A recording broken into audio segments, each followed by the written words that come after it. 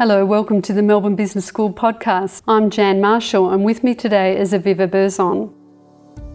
Aviva is a consultant who facilitates on a number of our executive education programs here at the school, specialising in developing leadership capabilities, particularly in the areas of influential communication and conflict management.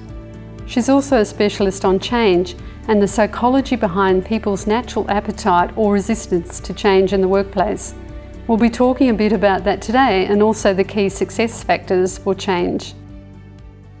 Aviva, what do we need to be aware of in terms of, say, the emotional side of change? What do people go through in a change process? There's an interesting activity that I run with participants where I'll get two groups. I'll divide the room into two and the instructions will be for one group to think of a time when they were initiating change, they were leading the change, and to use some pictures to help them focus on the emotions that experience elicited. The other half of the group will be asked very similar instructions, but they'll be asked to think of a time when change was done to them and to look at some pictures and from that come up with the words that relate to the feelings that they felt during that experience. But the room won't know that half the group has been given one set of instructions and the other half has been given a different set. So the group will speak in their tables, come up with words, and then I'll start eliciting those words from the group as a whole. And you start seeing that there's these two very distinct categories of emotions where people will be talking about feeling excited, empowered, perhaps overwhelmed, pressure, enthusiasm, determination, charge. And then you'll get words about feeling daunted and oppressed and disengaged and disenfranchised and dreading coming to work. And there'll be this sharp, distinct difference and people will be looking at each other and the room will be in giggles almost because how is it that the same experience of change in theory is eliciting such different emotions? And then there's a bit of an unveiling because we realise that actually there were different instructions, very much coming down to change done to you versus change done by you. And then, it's quite obvious that when you are initiating change, when you're in charge of it, yes, there's a whole spectrum of emotions, but on the whole, it's mostly positive because you're feeling empowered, as opposed to when you are the recipient of change, often not informed soon enough, not consulted in a genuine way, if at all, and your life being made more difficult more often than not. So change in itself is difficult, and we look at, you can talk about resistance, and there's many things that create resistance to change, but the fact that people are not included in the process and not feeling like that's their journey that they're part of is a very, very big factor. And with your participants, did you notice that any of them were a little bit surprised by, they've probably both they've been on both sides of change, but were they surprised when those emotions were brought together in the one room to see, does that result, that difference? You know what? There's usually no surprises. Yeah, right. The minute the instructions become clear and it becomes apparent that there were two different sets of instructions, we're like, of course. But it's one of those things where it's common knowledge, there's no surprise that when people are involved and engaged in the process of designing the change or having a say towards the change, it's much more of a positive experience than when it's just done by you. So it's common knowledge. But unfortunately, engaging people along the way is not common enough practice. So imagining that perhaps by bringing them in the room together like that and displaying the emotions on both sides helps people, particularly if they're instigating change, perhaps remember what it's like to be on the other side. Yeah. And one of the key messages is always, no matter what type of change it is that we're talking about, and no matter whether it's been something that you're driving or it's been mandated from above, find the opportunities to engage people, find the opportunities to not just consult with them and then go and do your own thing, but genuinely listen to people, hear what their concerns are, because often concerns are valid. Don't promise things you can't deliver, so don't tell people I'm going to listen to your concerns and then take them into account and potentially not. So it is about setting up expectations, but be realistic. Like if it's something where you can tweak or modify or improve the change that you're trying to initiate by taking into account people's recommendations, often that actually improves what you're trying to do. People's feedback in a business, in an organisational setting, is often very, very valid because they're on the ground. They know what's going on. They understand the details which often the big picture thinkers who are strategising about change tend to overlook. So there's a group response to change as you experienced in that exercise. And I imagine there's an individual response to change that can be quite different one from another. Absolutely, yeah. So that's the thing, yes, whether you're the person doing change or initiating it or having it imposed upon you, that definitely triggers different sets of emotions. But there is natural tendencies and there are change styles, predominantly 3 actually. The model that we use, it's called the tool is the change style indicator, and it categorises people into 3 natural preferences, which is very much like thinking about writing with your right or left hand. If you're right-handed and I ask you to sign your signature, it'll be pretty easy. You'll do it quickly without even thinking. If I ask you to do the very same thing but with your left hand, it's awkward, it's uncomfortable, you sort of have to do it slowly and thinking about it. And it's not to say that you can't do it. Of course you can do it, and with practice you'll get better and better at it, but it's not natural. With change, it's the same sort of thing. You have your natural default preference when it comes to change, and you can operate beyond that, but that's not going to be what you do in situations of high stress or unless you practice with awareness and consciousness other ways of operating. So the 3 styles are conserver, so the people who like to maintain the status quo, like to maintain order. You're going to have to create a pretty good reason to justify change, otherwise if it ain't broke, don't fix it. So you've got your conservers. You've got your originators, there's those people who are super excited by change, always jumping on the new thing, love ideas and starting change initiatives, not necessarily the best at implementation, sort of potentially get a little bit over the detail and want that to be left to other people, but very, very energised by change. And those 2 groups make up for 25% of the population each. And the remaining 50% are the pragmatists.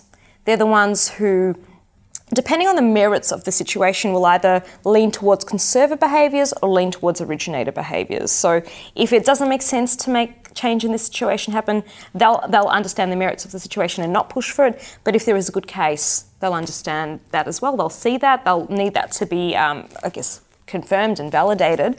But they will be more likely to lean towards change. And people fall along the spectrum, and it's a continuum. So some people might have originator tendencies even though they're pragmatists, or conservative tendencies. But the thing when you're working in a workplace with pragmatists, and that's going to be on average 50% of the people you work with, sometimes those people seem inconsistent. So you might come to them one time with a change initiative and they're all for it, and then they're potentially going to be quite resistant. You think, but I thought you liked change. So it does, these tendencies, these default styles do play out. And that's why you sometimes think, well, what's the big deal? Why aren't you seeing what I'm seeing? And it does very much come down to natural preferences. So as a leader of change, how might you cater to these different groups? Is that sort of messaging, or is it, what do you do with them? I mean, the first thing that I'd always like to think about is that if I'm involved in change and I'm dealing with a group of people, I will be dealing with pragmatists, conservers and originators. Because you've got 50% of your population in general who are pragmatists and then 25% who are either conservers or originators. So you need to be going outside of your preference. And you see these aha moments where you get the different groups talking to each other, where originators sometimes ask, but why do you need all this follow-up communication? We asked you for your opinion, we got your ideas, and we're moving on with it. And then conservers will say, well, I like to be looped back in because there's a sense of completion and fairness, and I want to know that not just my opinions are being taken into account, but my team members and other people. So there's a sense of equity, which is consistent with that detail-orientated, make sure it makes sense before acting mentality. I guess the key message is you are dealing with all sorts, and you shouldn't be just constrained by what you think is important or what you think is appropriate. So the people who are asking for more information, for more detail to be included in the communication process and to have looping back, they're not doing it to be obstinate or to be difficult or to be obstructive. Their own style and their own relationship with change will sometimes get them to want more information, seek more reassurance, get more validation. So one of the key things that always comes up is that you can't communicate enough. There is no risk of over-communicating, but there are significant risks of under-communicating. Because, for example, the conservers or the pragmatists who want to make sure that the decision that's being made is robust and validated and thought through, they need that information. Likewise, conservers, when dealing with pragmatists with an originator orientation or with originators, they have to understand that this level of questioning or this level of seeking of detail will potentially frustrate. And lead others to think that this is slowing down the process. So it is about perspective sharing. It is about understanding that other people have needs or preferences that are different to my own, but how can I step outside of myself, especially as a leader, when you will be having to do things in your role that are quite different to potentially your own preference. For example, pragmatists tend to play mediator role because they want everyone to be included. If you're a leader that's been told you have to make this happen, it's not your responsibility to facilitate just dialogue. You have to also get things moving. So it's firstly self-awareness, being conscious of your own preference, and also understanding what the situation needs and that there are different needs out there by the various stakeholder groups that you'll be engaging with. I'm aware, and I've done courses myself in change, and there's lots, it seems like a whole lot of models of change out there to choose from. What advice would you have for people when they look over, especially if they're new, and they're looking over this wide range of things?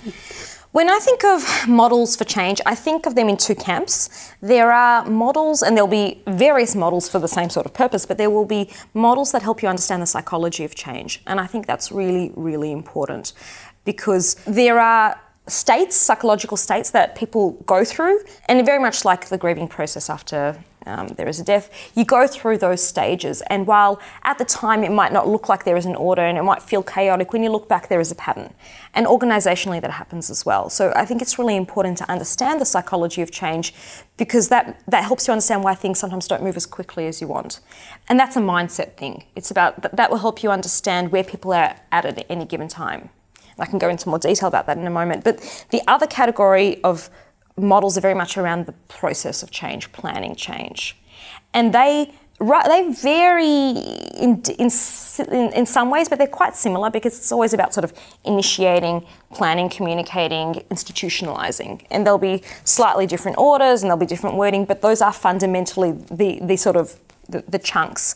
It's about having a plan, having a model, using that to start your planning, using that to diagnose if things are going off course, using that as a checklist, but more importantly, just doing that thinking, doing that planning, thinking about who are my stakeholders, what sort of communications am I going to employ, how am I going to deal with the resistance, thinking about things like psychology of change, what likely resistance will come up, thinking about the fact that I've got conservers and originators and pragmatists, how are people going to react? Having a plan, using that as a starting point, but recognising that things never go to plan.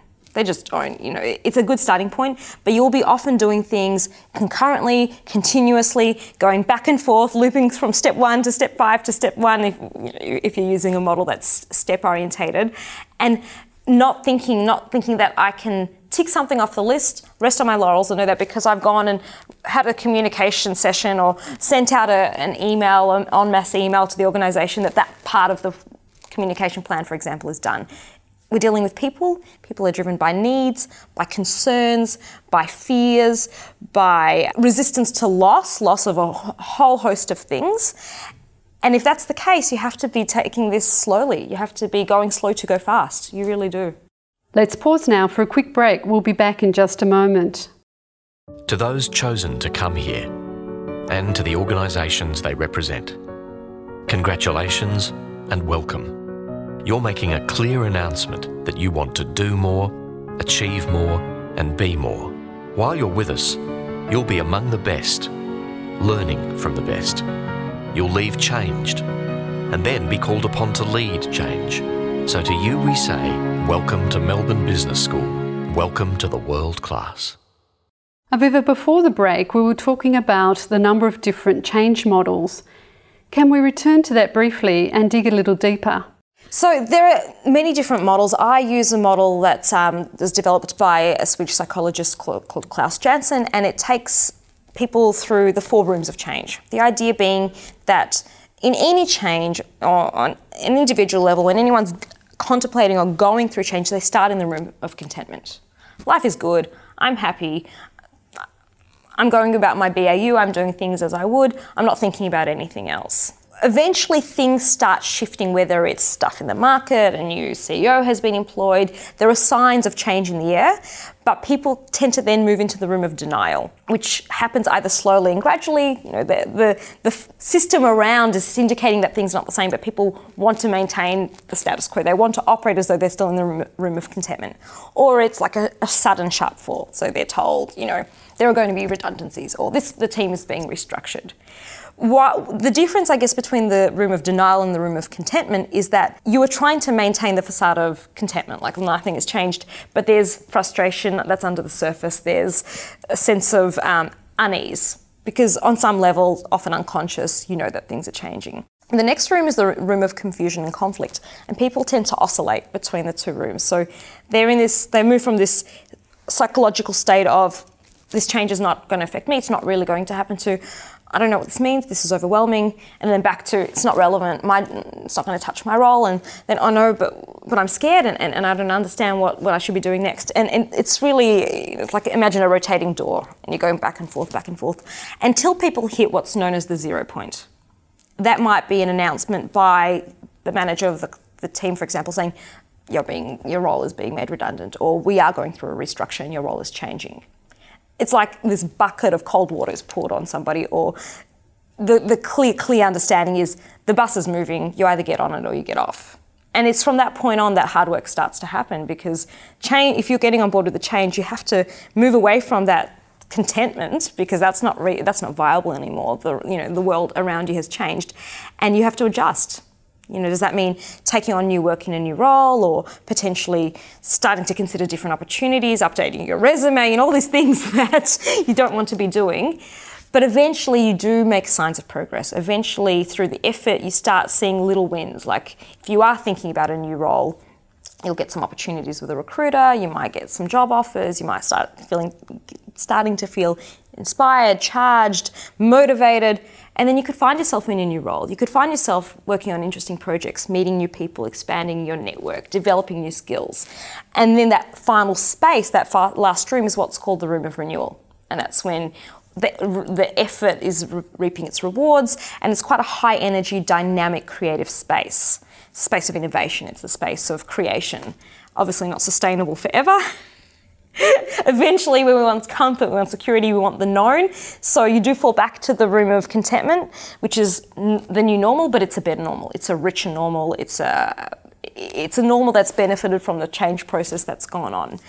And that's why it's a round cycle, you know, from contentment to denial to confusion and conflict to renewal. People can't live in that space of renewal forever. So the cycle goes around and round and round. And as a leader of change, it's about recognizing that whether it's in a minute or years, people do move through these rooms, and your role is to move people through the rooms as quickly as is needed for the situation. So is it worth a leader doing this diagnostic on their group to see where they're at in a particular change cycle?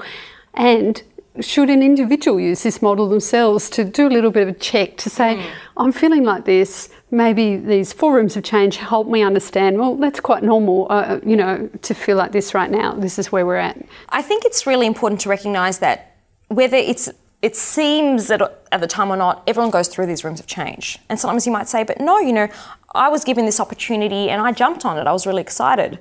And I would say, how were you feeling before that? Was there frustration going on for you? If you were so quick to enter into this space of the room of renewal and get involved in the creativity and the energy of the change, maybe you're already frustrated with something going on in your world.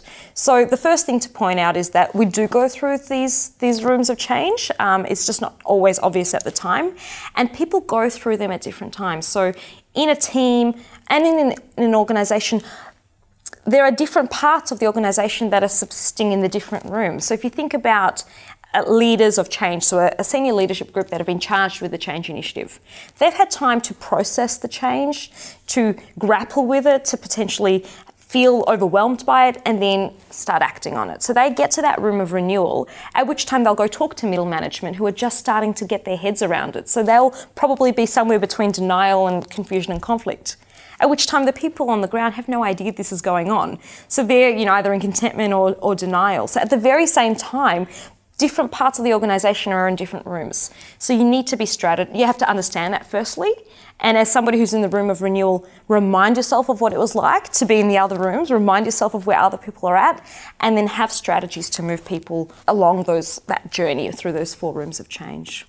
So Aviva, bringing all that together, considering models of change and the psychological process of change, what could you advise people? How can they think about all of this now? It's really interesting. When I get participants to come up with strategies to move people and groups within the organisation through the rooms of change, so taking the psychology into account, and then teach a model like Kotter's 8 Steps of Change, which is classical change management, implementation, process planning. And then I say, okay, so we've looked at the psychology of change, we've looked at more clinical, process-orientated change management. Do the two line up? And then I get people to look at the strategies they came up with to move people through the rooms of change, and something like Kotter's 8 Steps, and it's exactly the same. For example, create a sense of urgency through creating the notion of a burning platform. That's how you get people out of contentment to move through denial, to recognise and admit that there's a case for change. Likewise, that's what you have to do in an organisation to get people to want to change things up and be prepared to move the dial in some way. So any good change implementation plan has to take into account the psychology of change. So the models that relate to psychology of change and the models that relate to change implementation, they marry up. If they didn't, there'd be something wrong. It would mean that the people element, which is the people who are impacted by and impacting on the change, it's their psychological states and their emotions that are going to either drive positively or negatively the change in the first place. So good change planning, change management planning has to take into account the psychology of change. So it doesn't really matter what model you use, it's about recognising that there is a psychological journey, and any plan, any process around managing change has to take that into account. I've often heard people say too that it's difficult to come up with that burning platform because perhaps a leadership group is really aware of the external forces that are coming. It's like a storm on the horizon that they can see, but it's hard for others who, may not see that storm coming to really embrace that urgency. Have you any thoughts to offer people around that? Yeah, I think communication is key, and consistency. So if you have an organisation that's saying, times are tough, the market's changing, the industry's shifting, we're getting disrupted, we're behind, we're not making budgets, we're not making the sales that we need. So you say all that stuff, but then the reward systems don't change. There are still bonuses, there are still the same sort of end of year celebrations with the same level of elaborateness, for example, or salaries go up at the same rate. If I'm an employee and I'm being told that times are tough, but I'm actually not seeing anything within the system that's reflecting that, it's okay for me to sit back and think, change is happening, but it's not going to happen to me, or it's not going to affect me. So the system needs to reinforce itself. There needs to be consistency. So that means as a leader, as a manager, you might need to make some tough decisions. Like this year, we're having a pay freeze. And until things improve and until we adjust to the environment and do what we need to do to let the business be agile or adaptive, we're not going to be able to get to where we need to be. So there have to be, I think, some tough measures to demonstrate that there isn't a burning platform, not notionally, but I can feel the fire under my feet. Unless I feel that fire, I'm not going to jump in the water. Why would I if I'm comfortable there? So that's one example, and it doesn't always have to be as severe as not giving people their bonuses or pay rises, but honest, frank, consistent, backed up, validated communications, I think, are really, really important. You've mentioned communication quite a few times and its importance in the successful process of change. What other success factors might people need to keep in mind? Great question. So ProSci, who are one of the global leading companies in researching change, and they do a lot of work in the change space, every year they put out quite extensive research.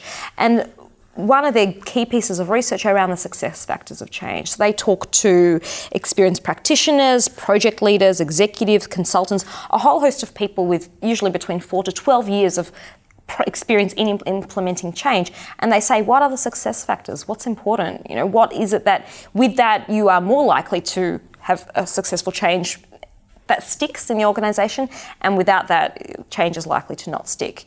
And a point worth making is that all the research, all the evidence, and all the anecdotal evidence shows that about 70% of change doesn't last. doesn't stick. Either it doesn't stick or it doesn't get off the ground. 70% is a high number. It is a high number. It's a really high. It's a big investment of resources that amounts to nothing or worse. Yeah. So considering that there is such a high failure rate, if you want to use that crude language around change, it's important to look at things like research that do demonstrate that these factors are central and critical for successful change. So ProSci's research, I think, is really important. And the 7 factors that they say are fundamental to having successful change are active and visible executive sponsorship, no surprise there, but often not available, or sometimes I should say not available, but if not available, really hard to get change to go anywhere. Having a structured change management approach, so actually planning around that. Dedicated change management resources, whether it be through people or tools, people being trained as well. Frequent and open communication about the change and the need for change, really, really important. Employee engagement and participation. Integration and engagement with project management. So that's something that wasn't always a factor, but it's very much come in and is quite topical in today's business climate because project management is seen to be a key leadership capability. And engagement with and support from middle managers, which in terms of the 7 didn't rank as highly as you might think because stuff like having active and visible executive sponsorship is seen to be more of an important factor. Now, sometimes people get stuck on the order. The idea is these are 7 things that are all important. And without any of them, it's really, really hard to have successful change, which might explain why 70% of change doesn't go anywhere. So you say without any of them, it's hard to have successful change, but I imagine all of them are critical. Yeah, they're all critical. Some are the ones that you would be investing more energy in, for example, getting that support from the top level of the organisation. But if you don't have, for example, engagement from middle managers, well, they're the people who are communicating to the people on the ground. So you have to do all of these things. You have to factor in all of these things. Not easy, but has to be done. Aviva, is there any last thoughts you'd like to share with us in the process of change? Yeah, look, I think talking about this a lot with my colleagues, with clients, with participants, and just generally working in the leadership space, I think about this as anything that involves motivating and engaging people. Your change is about mobilizing people, it's about influencing, it's about generating energy for activity. And to do that, you need to connect on a personal level. You need to recognize that I'm engaging with a whole lot of individuals who have their concerns, their needs, their fears, their habits, their rituals. So you need 2 things, I think, to be successful in leading change. And all of the other tools and models and methods, I think they really support them. Firstly, you need to be able to build relationships and build trust. You need to develop that rapport. You need to connect on the human level. And secondly, and I think this is a means to do this, you need to be able to listen, to genuinely listen. So if you ask a question, be prepared to hear the answer. It doesn't mean you're going to act on the answer. It doesn't mean you're going to agree with the answer, but I think it's important to give the person the space and the time to be heard and for them to feel that. And then manage the expectations around what you'll do with that information. If you can listen to people and you can build a rapport and build their trust, your job becomes a partnership. It becomes a group effort, not you alone going uphill. If you can do that, I think it makes change a lot more manageable. Aviva, thank you for joining us today. It has been fascinating talking to you about the psychology of change. If you'd like to hear more on change, be sure to listen to some of our other podcasts in our Change series or visit our website at mbs.edu.